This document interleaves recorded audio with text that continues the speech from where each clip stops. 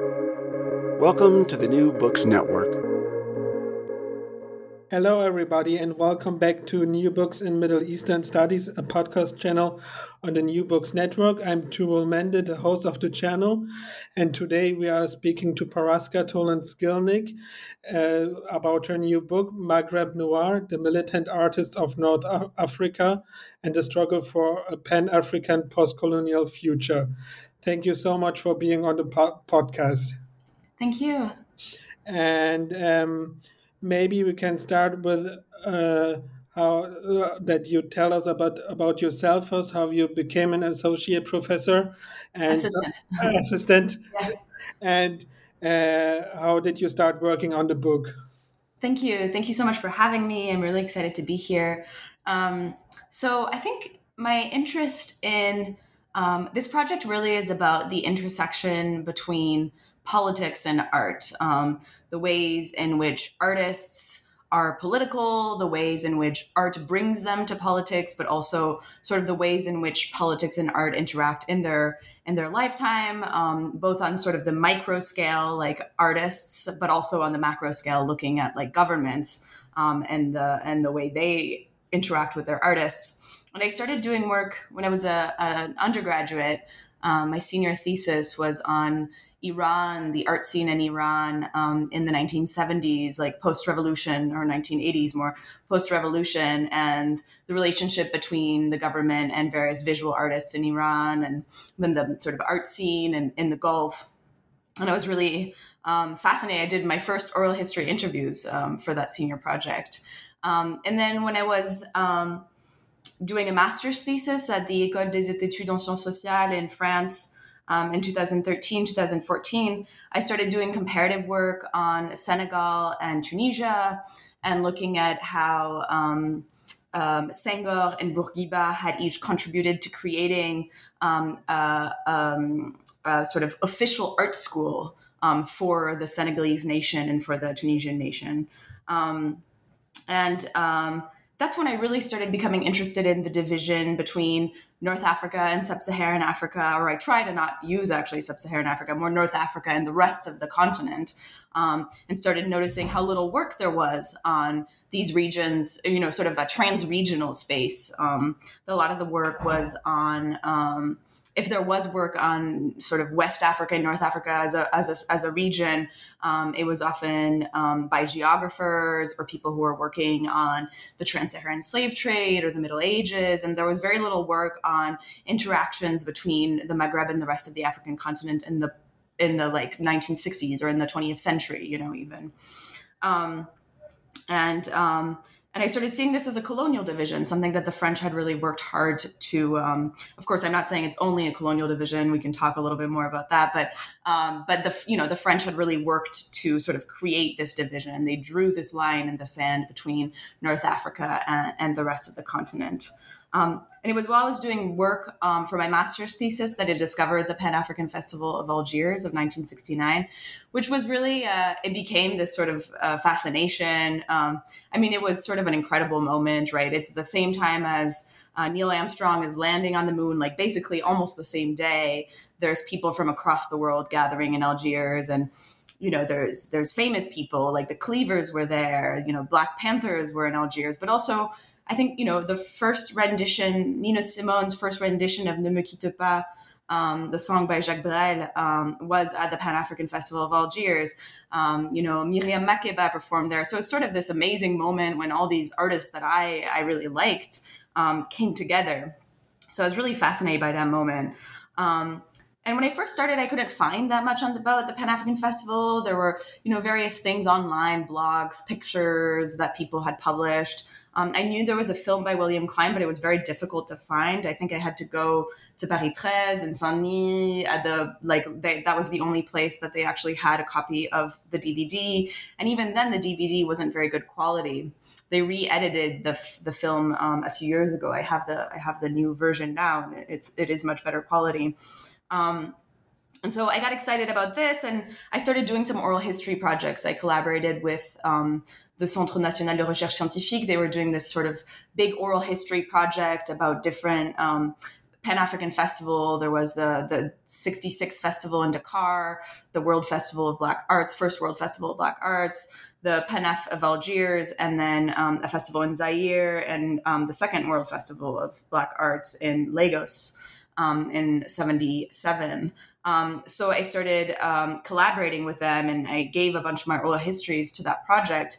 And I started realizing that not everybody was excited about the Pan-African Festival, right? At first, I had been really sort of dazzled by this moment, but actually a lot of people who were there were really disenchanted with the Algerian government's role in Pan-Africanism.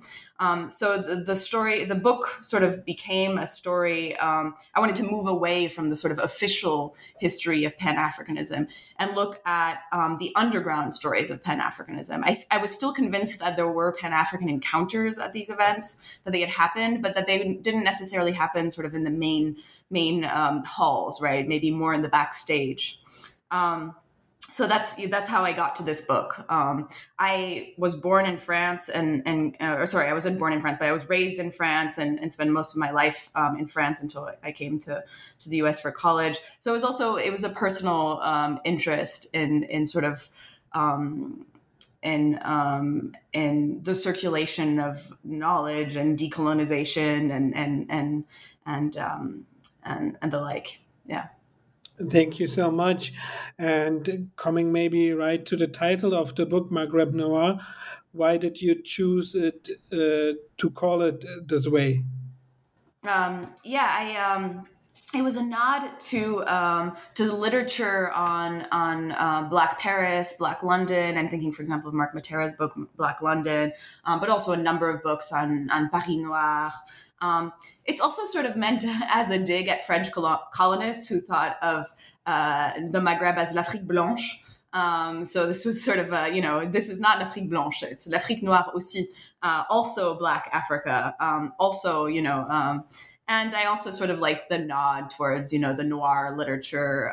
But so, yeah, there's a series of decisions. And I was hesitant to keep the word Maghreb because I was worried that, a lot of people wouldn't necessarily know, which is why the word North Africa is also in the subtitle to sort of place the book for those who aren't as aware of the word Maghreb.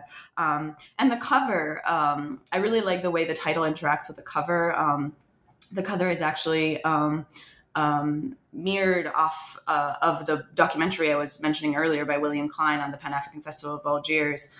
So it's sort of a reprise of the cover of that documentary, of the poster for that documentary. So I really like the way that the editors managed to put the title inside the sort of the African continent. Great. And you talk in the book about certain kind of group of people who you dub as the Maghreb generation. And could you explain to us who they were and what they did? Yeah, of course. So the Maghreb generation were sort of a fluctuating group of people. And I'll get back to that in a second, but they were people from the Maghreb, from the United States, from the Caribbean, from Angola, from Mozambique, from Senegal. Some of the people that I look at, for example, are Abdellatif Lahabi, Moroccan poet, Jean Sénac, an Algerian poet, Mario Pinto de Andrade from Angola, Marcelino dos Santos from Mozambique, René de Peste from Haiti, Ted Jones from the US. And the common sort of denominator between all these people is that they spend a significant amount of time in the Maghreb in the 60s and 70s, and that thinking about the Maghreb in as a sort of Pan-African space played a large part in their political and artistic development in the 60s and 70s. That's where, for those who weren't from the Maghreb, they made important artistic strides in the Maghreb. They made some of the movies, for example, another one of the characters that I look at is Sarah Maldoror, and some of the most important movies, the ones that she's most known for, she actually made in the Maghreb, movies like Zambizanga. or she was financed by Maghrebi governments, and while she was living in the Maghreb, even if she actually filmed in other places. Or Monogambe, which was actually shot with Algerian actors playing the Portuguese colonists. So the Maghreb played a central sort of role in their artistic, but also their political development. It was sort of for especially for those from the Portuguese colonies. It was their first experience of sort of being on a decolonized African land, right? So there was a sense of a possibility, right? Of what could they do from here? It was sort of coming back to the African continent, getting the support at first from Maghrebi governments, sometimes very practical support, shipments and armaments, access to the press, access to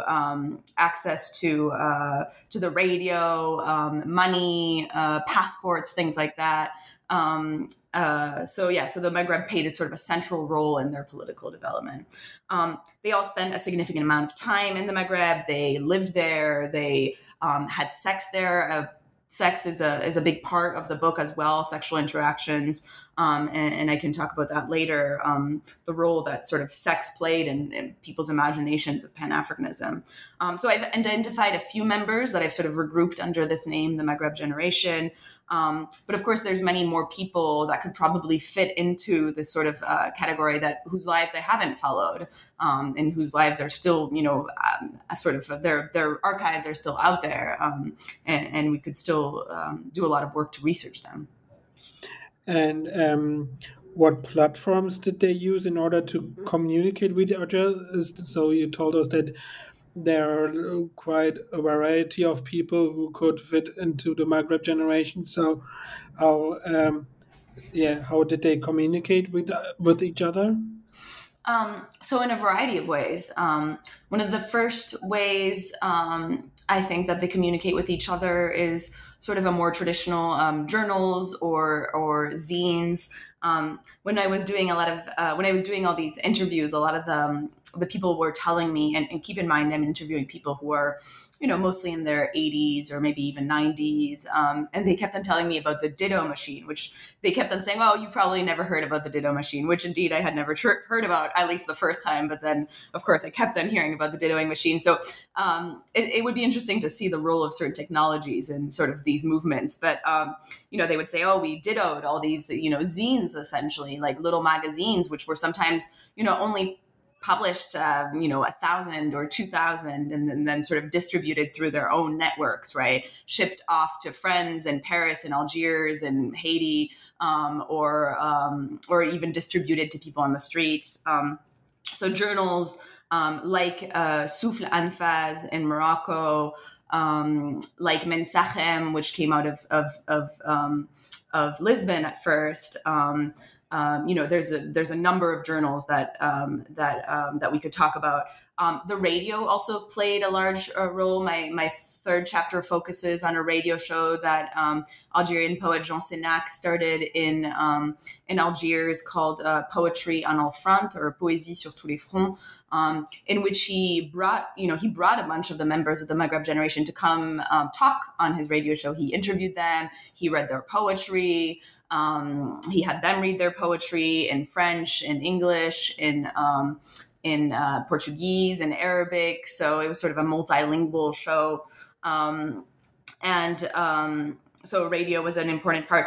And then throughout the book, I sort of traced the evolution away from poetry and towards film. A number of the people that I look at sort of decided that the written press or the written word didn't have the reach that they wanted, right? They were able to ditto only 1,000 copies and pass it out. And only the people who could read French or Arabic or Portuguese could actually have access to that. So a number of the artists that I look at turn towards film because they think, oh, film is going to have a bigger impact. And of course, the problem with film is that it's very expensive to produce, right? And so at first, many of them complain that they don't have the resources, or that they have to ask the French or the Portuguese for resources.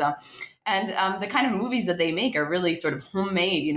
They're pasting together bits of film. They're cutting like film from other documentaries and pasting them together and creating a reel like that. And they're sort of improvising, much in the same way that they were improvising with the journals. And then, of course, so those are the sort of physical places, platforms, physical or sort of, physical. And then there's the moments, the spaces that they're meeting at. And what I argue is that they do end up meeting at a lot of these official Pan-African events, things like the Pan-African Festival of Algiers, events like the Pan-African Festival of Algiers, or the Journée Cinématographique de Carthage in Tunisia, which was a film festival that started in '66 and is still ongoing, or the Havana Tricontinental. And sort of they are in the rooms of these official symposium, participating in cocktails or talking at, official symposiums or going to exhibits and things like that. So they're actually communicating via these governments to some extent, but also, of course, backstage, right? There's at a lot of these events. There's also times when the artists are ending up amongst themselves in somebody's apartment, in a bar, in the streets, in a cafe, and they're having other types of conversations that are less mediated by the desires of their governments. So that's sort of one of the other spaces that I explore. And of course, I talk about how difficult it is to actually figure out what's going on in those spaces because, they didn't have TikTok videos of their parties or their conversations, right? So we sort of have to imagine from what little bits of evidence we have what actually happened in these back stages. Thank you so much. So we can imagine a bit how the Maghreb generation kind of lived and how they communicated with each other. It would be interesting to see how they express themselves and in what ways did they articulate their ideas or what inspiration they drew from their writings. And so could you tell us a bit about that? Yeah. As I argue in the book, a lot of the people that I'm looking at really started with poetry or with film or with visual arts. They, for example, in my first chapter, I look at a group of Luso-African militant artists, Mario de Andrade, Marcelino dos Santos, Amílcar Cabral, who all end up in Lisbon at the Casa do Estudiantes do Império around the same time. And what they do is they start an Africa Center where they start giving sort of poetry lectures or readings and they read Léopold Sédar Senghor's Anthologie de la littérature noire et malgache. They read Nicolas Guillen, a Cuban poet. They read Jorge Amado, a Brazilian poet. They read Nassim Hikmet, a Turkish poet. And they pass these books around, right? Mario de Andrade talks about, his copy of Anthologie de la poésie noire et malgache by Léopold Sédar Senghor ends up in the hands of a lot of people, and he eventually loses it. Basically, they're lending these books. It's through reading these that they become sort of conscious, or Mario de Andrade talks about, we become conscious of our own Blackness and of our own sort of the ways in which our minds have been colonized. And so they organize these poetry readings, and then they detect what Mario de Andrade calls les éléments conscients, or the conscious elements, as in the people who are sort of politicized by this poetry, and they agitate them essentially, like activists do today. They say, okay, well, now you've been reading this poetry. Aren't you angry about the way you're being treated? Aren't you angry about this? And sort of from there, they're able to politicize, a number of their comrades or peers in these spaces. So I think I think as historians, we don't necessarily see how much literature and the arts can sort of have an influence on people's political trajectories and their decisions and the ways that they what they've read, like not just, political manifestos or like Mao's Red Book, which they read also, or the Communist Manifesto, but also just poetry, sort of agitates them, makes them political. And the ever important thing is that it's not sort of, it doesn't end there. It's not like they read poetry, they become political, and then they join the guerrilla and go fight, and then they never think about poetry again, right? No, people are continuing to write poetry. There's a really interesting part of the journal Souffle Anfaz, the Moroccan journal, which was published from the 60s, 66 to early 70s. I think it's its 19th edition, has a special edition called Afrique, un seul et même combat, Africa, one and only sort of battle. And in that edition, they interview, or they basically open up the edition to Mario de Andrade and Marcelino dos Santos to publish a number of documents from the Frelimo or the MPLA or various sort of groups who are still fighting against colonialism on the African continent. And I think it's in one of the documents that I would have to check that Marcelino dos Santos brings to the table. It's a Frelimo document in which, it says every peasant is now taking the pen to write poetry. It's part of the sort of political move is to also, the Europeans have sort of separated the creation of art from the masses. And now, everybody spends only 1 hour, enjoying art in a museum or at a poetry reading, but really art is in each and every one of us. And poetry is in each and one of us. And the sort of the revolution is allowing us to find the poetry within us. And it's no longer just this art of the elite, but it's within, each peasant's heart, essentially. So I think it's important to see how poetry both led them to sort of political work, but also continues beyond the sort of politicization.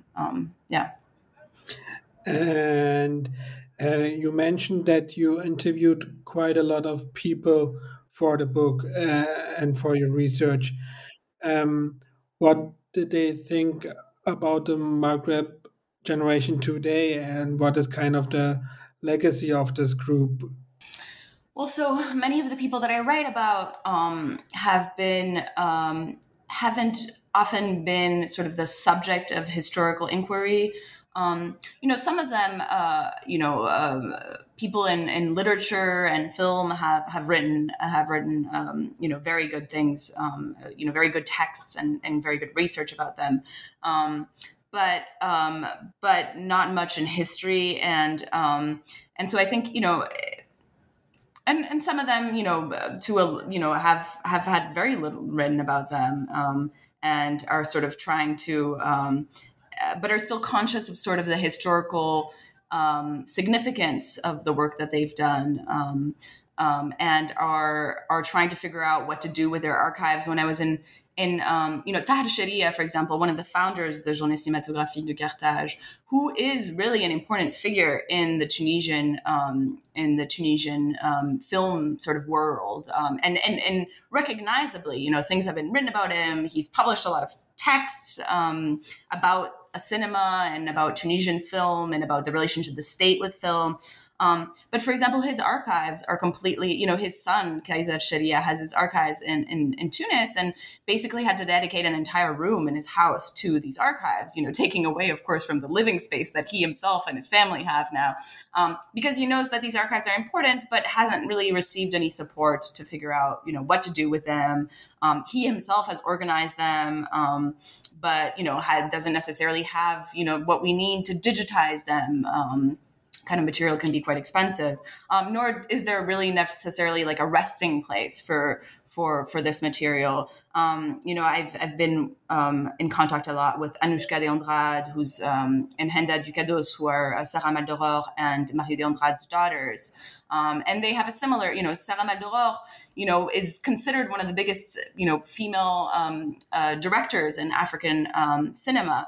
And yet, a lot of her movies still haven't been a lot of them are still very bad quality. It's because of the daughters who are working, are working very hard to sort of recover the legacies of their mother, that, some of the movies have recently been sort of revamped or reworked. I think the legacy behind the Maghreb generation so far is not much, really. But I think, their descendants and other historians that I've been working with are working on maintaining their legacy and talking about their political work. And I think it's always difficult to think about what to leave in the book and what to leave out, or what material to use. So what difficulties did you come across while working on the book? What experiences did you have? Yeah, thank you. So at first, the first difficulty I felt was the lack of sources. I remember when I first started doing research, I started in Morocco. I had a grant from the American Institute of Maghreb Studies, and I had decided to go to Morocco first. And I come to and I had read stuff about the Luso-African revolutionaries in Rabat, but hadn't found anything written about them, like nothing, just mentions, and hadn't found any place where there were sources. And so I wanted to go to Morocco and find the official archives of, and find, where they were in the official archives. And I got to the National Archives in Morocco, and they said, "Oh, we don't have anything post 1960. And they burned down, or there's nothing for you to look at." And actually, sort of ironically, the guy told me to go look at the diplomatic archives in Nantes, which is where I'm from. So he sort of was sending me home to look at. And of course, so then, I did go to the archives in Nantes, but of course they're written by the French, right? So they're and they do comment on, a number of Luso-African revolutionaries being in Rabat, and they're quite worried about Rabat, Morocco's relationship to the rest of the African continent, and whether they're hosting revolutionaries. And the Portuguese are asking the French questions like, "Hey, what's going on in Morocco? Like, why are our rebels in Morocco?" So they're sort of worried. But of course, everything's filtered through the French lens, the diplomatic lens, and what they think is important to record. So when I first month in Morocco, I was basically sort of bumping around looking for things, not really finding anything. And then I started talking. I sort of started doing interviews. A few at first, and then interviews are sort of like dominoes, right? You interview one person, and they say, "Hey, wait, I know somebody you should interview. You should talk to." And then they would put me in touch, and then I would talk to a third person and a fourth person, and sort of went from there. And the people that I talked to were always very, very kind and very helpful. There were a few people who, there were a few missed opportunities, few interviews that I had wanted to do, but then, last minute cancellations and things like that. So I'm not totally sure everybody wanted to speak to me, actually. So at first I started taking, interviews with anybody I could find. And to be honest, some of the interviews were very difficult. A few of the interviews were with people who were in their late 80s, early 90s, who were losing their memories, who maybe even had, forms of dementia or Alzheimer's, which made them difficult to work. My grandmother had Alzheimer's. I knew what it, I was used to talk, but, sometimes that can be a very difficult situation because you're reminding people of how much they've forgotten. And sometimes they're not happy about that.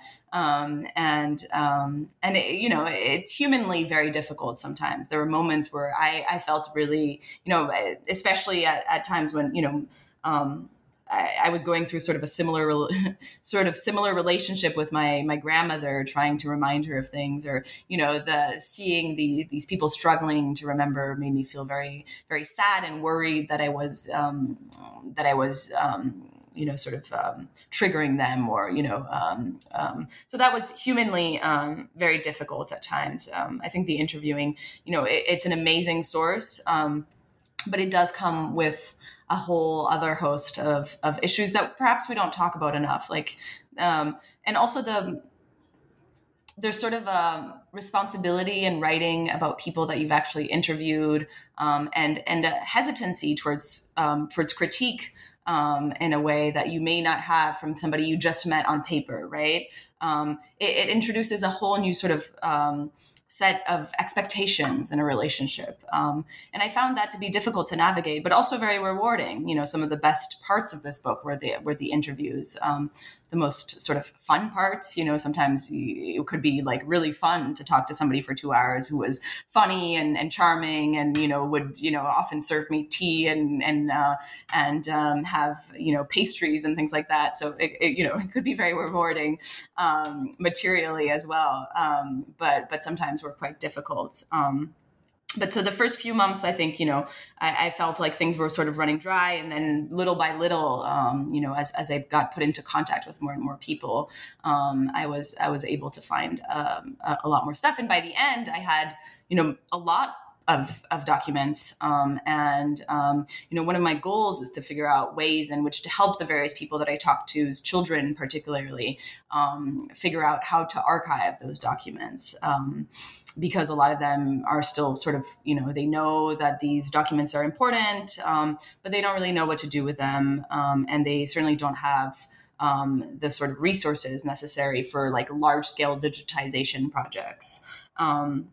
So that's one of the that was one of the challenging parts of the book, both at the first not having much and then at the end having so much that I, you know, needed to do something with it. Yeah.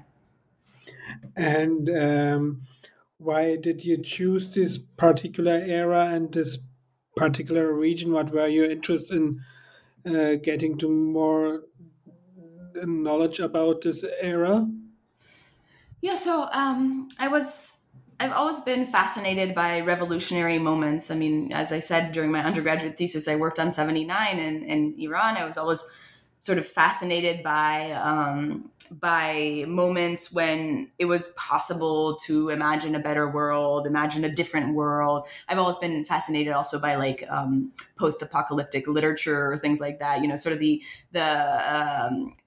moments when everything that's been accepted seems potentially, you know, could be overturned, or all the sort of the rules could be changed. So I was always fascinated by this moment of decolonization. But I was also not convinced that there was such a huge sort of rupture between the colonial and the post-colonial moment, maybe not as much as we would like to see. And as a French citizen and as somebody who grew up in France and grew up in going to a French public school, learning about the history of Algeria, the history of colonization of Africa, but, you know, through the sort of approved programs of you know, French curriculum, I always felt like there was more to tell, things that I wasn't hearing about in my French curriculum, different interpretations of historical narratives, you know. I do remember one course, one class. In my senior year of high school, my history teacher was quite good, and that's the year we studied the war in Algeria, and that's the first time I heard the word historiography. And we talked about different memories of the war, the Algerian memories of the war and French memories of the war. And I think that was when I first sort of got the spark of, you know, understanding of how history was a narrative, right, that we were telling in the present about the past. So the history of the Maghreb has always felt very personal to me in some ways because I'm French, I think. But I also wanted to tell the story of these spaces not as a story of France, you know, not a story of like beyond France or the French imperial world or the French, you know, Francophone post-colonial world. Like the people that I'm looking at are turning away from France, you know, they're deciding, you know, to sort of cut away from the imperial centers. You know, in the first chapter, you have people like Marcelino dos Santos, Mario Pinto de Andrade moving from Lisbon to Paris and then deciding, okay, enough with these European capitals. We're going back to the African continent. And then they come to Rabat and to Algiers and to Tunis. So I sort of also wanted to learn a history of North Africa that sort of turned away from France and that didn't center French ideas or even French spaces. Thank you so much for this interesting conversation. And could you maybe tell us a bit about your next project, what you are currently working on right now? Yeah, so I'm working on a number of things. One of the projects is a sort of an archival project. I'm working with somebody at Brown and somebody in Tunisia to sort of digitize a number of archives in Tunisia. We're going to be applying to one of the UCLA Endangered Archives grants. So a lot of it is sort of technical, now figuring out how to get money to sort of hire people to do the digitization and sort of figure out, what do we need to what kind of information do we need to hide? What kind of, if we're going to digitize things that are, some of them are quite sensitive documents. How do we, make sure that it's still protecting the people whose names are mentioned in these documents? Because, much of the work I do is on the 60s and 70s. Some of the people are still alive, and some of them didn't necessarily have good relationships with Maghrebi governments. And, some of the Maghrebi governments, including in Morocco, for example, are, they are the direct descendants of Maghrebi governments from the 60s and 70s. So I think, it's important to figure out ways in which to protect some of the actors here. One of the other things I'm working on, and I'm actually going to Morocco in the spring to do a CASA 3, so CASA for Scholars fellowship to improve my Darija and my Arabic reading skills, because I want to start looking at sort of one of the things that I found very interesting in my work was, the importance of sex and sexuality to imaginings of Pan-Africanism. Both heterosexual sex, I much of my fourth chapter is dedicated to sort of how Black and North African men imagined Pan-Africanism as a woman to be conquered, as a Black woman or as an Algerian woman, and sort of thought of Pan-Africanism as or thought they could become Pan-African through their relationships with the bodies of African women from different parts of the continent. But I also, something that I didn't actually use in my book, but I also found some sort of, some homosexual sources. And I'm interested in exploring those more, particularly, in the archives of Jean Sénac in Algiers. There were a number of letters and with members with different people across the Maghreb and the African continent that were sort of romantic letters and so I'm looking. I want to look at sort of the role of sex and sexuality in sort of resistance movements in the 60s and 70s in North Africa. And maybe up to the present. So that's some of the work I'm going to be doing on in Morocco in the spring. It's still sort of really the beginning of this project. I'm also working on an article about Claude McKay, who's sort of one of the forefathers of the Maghreb generation. He was a Black American poet. Well, he's actually from Jamaica, but he spent many years in New York. He's a member of the Harlem Renaissance, but he actually spent less time in Harlem than most of the other members of the Harlem Renaissance. He lived in Paris, in Berlin, in London, in Russia, and then he spent 5 years in Morocco, in between, mostly around Tangier, but also a little in Fez, and wrote some of his most prolific books. He was one of the times he was most prolific was in Morocco. I think he wrote 3 books and a collection of short stories while he was there. But very few people have actually written about his time in Morocco. So I'm working on an article about that. And he was one of the inspirations of the Maghreb generation. He and a number, a number of the people from the Harlem Renaissance, like Hughes, Zora Neale Hurston, et cetera, were Alan Locke, were inspirations for people of the Maghreb generation. So I'm sort of going back in history and looking at some of the the early Maghreb generation like people. Yeah. Thank you so much for being on the podcast. It was really nice to talk to you. Thank you so much, Tupur.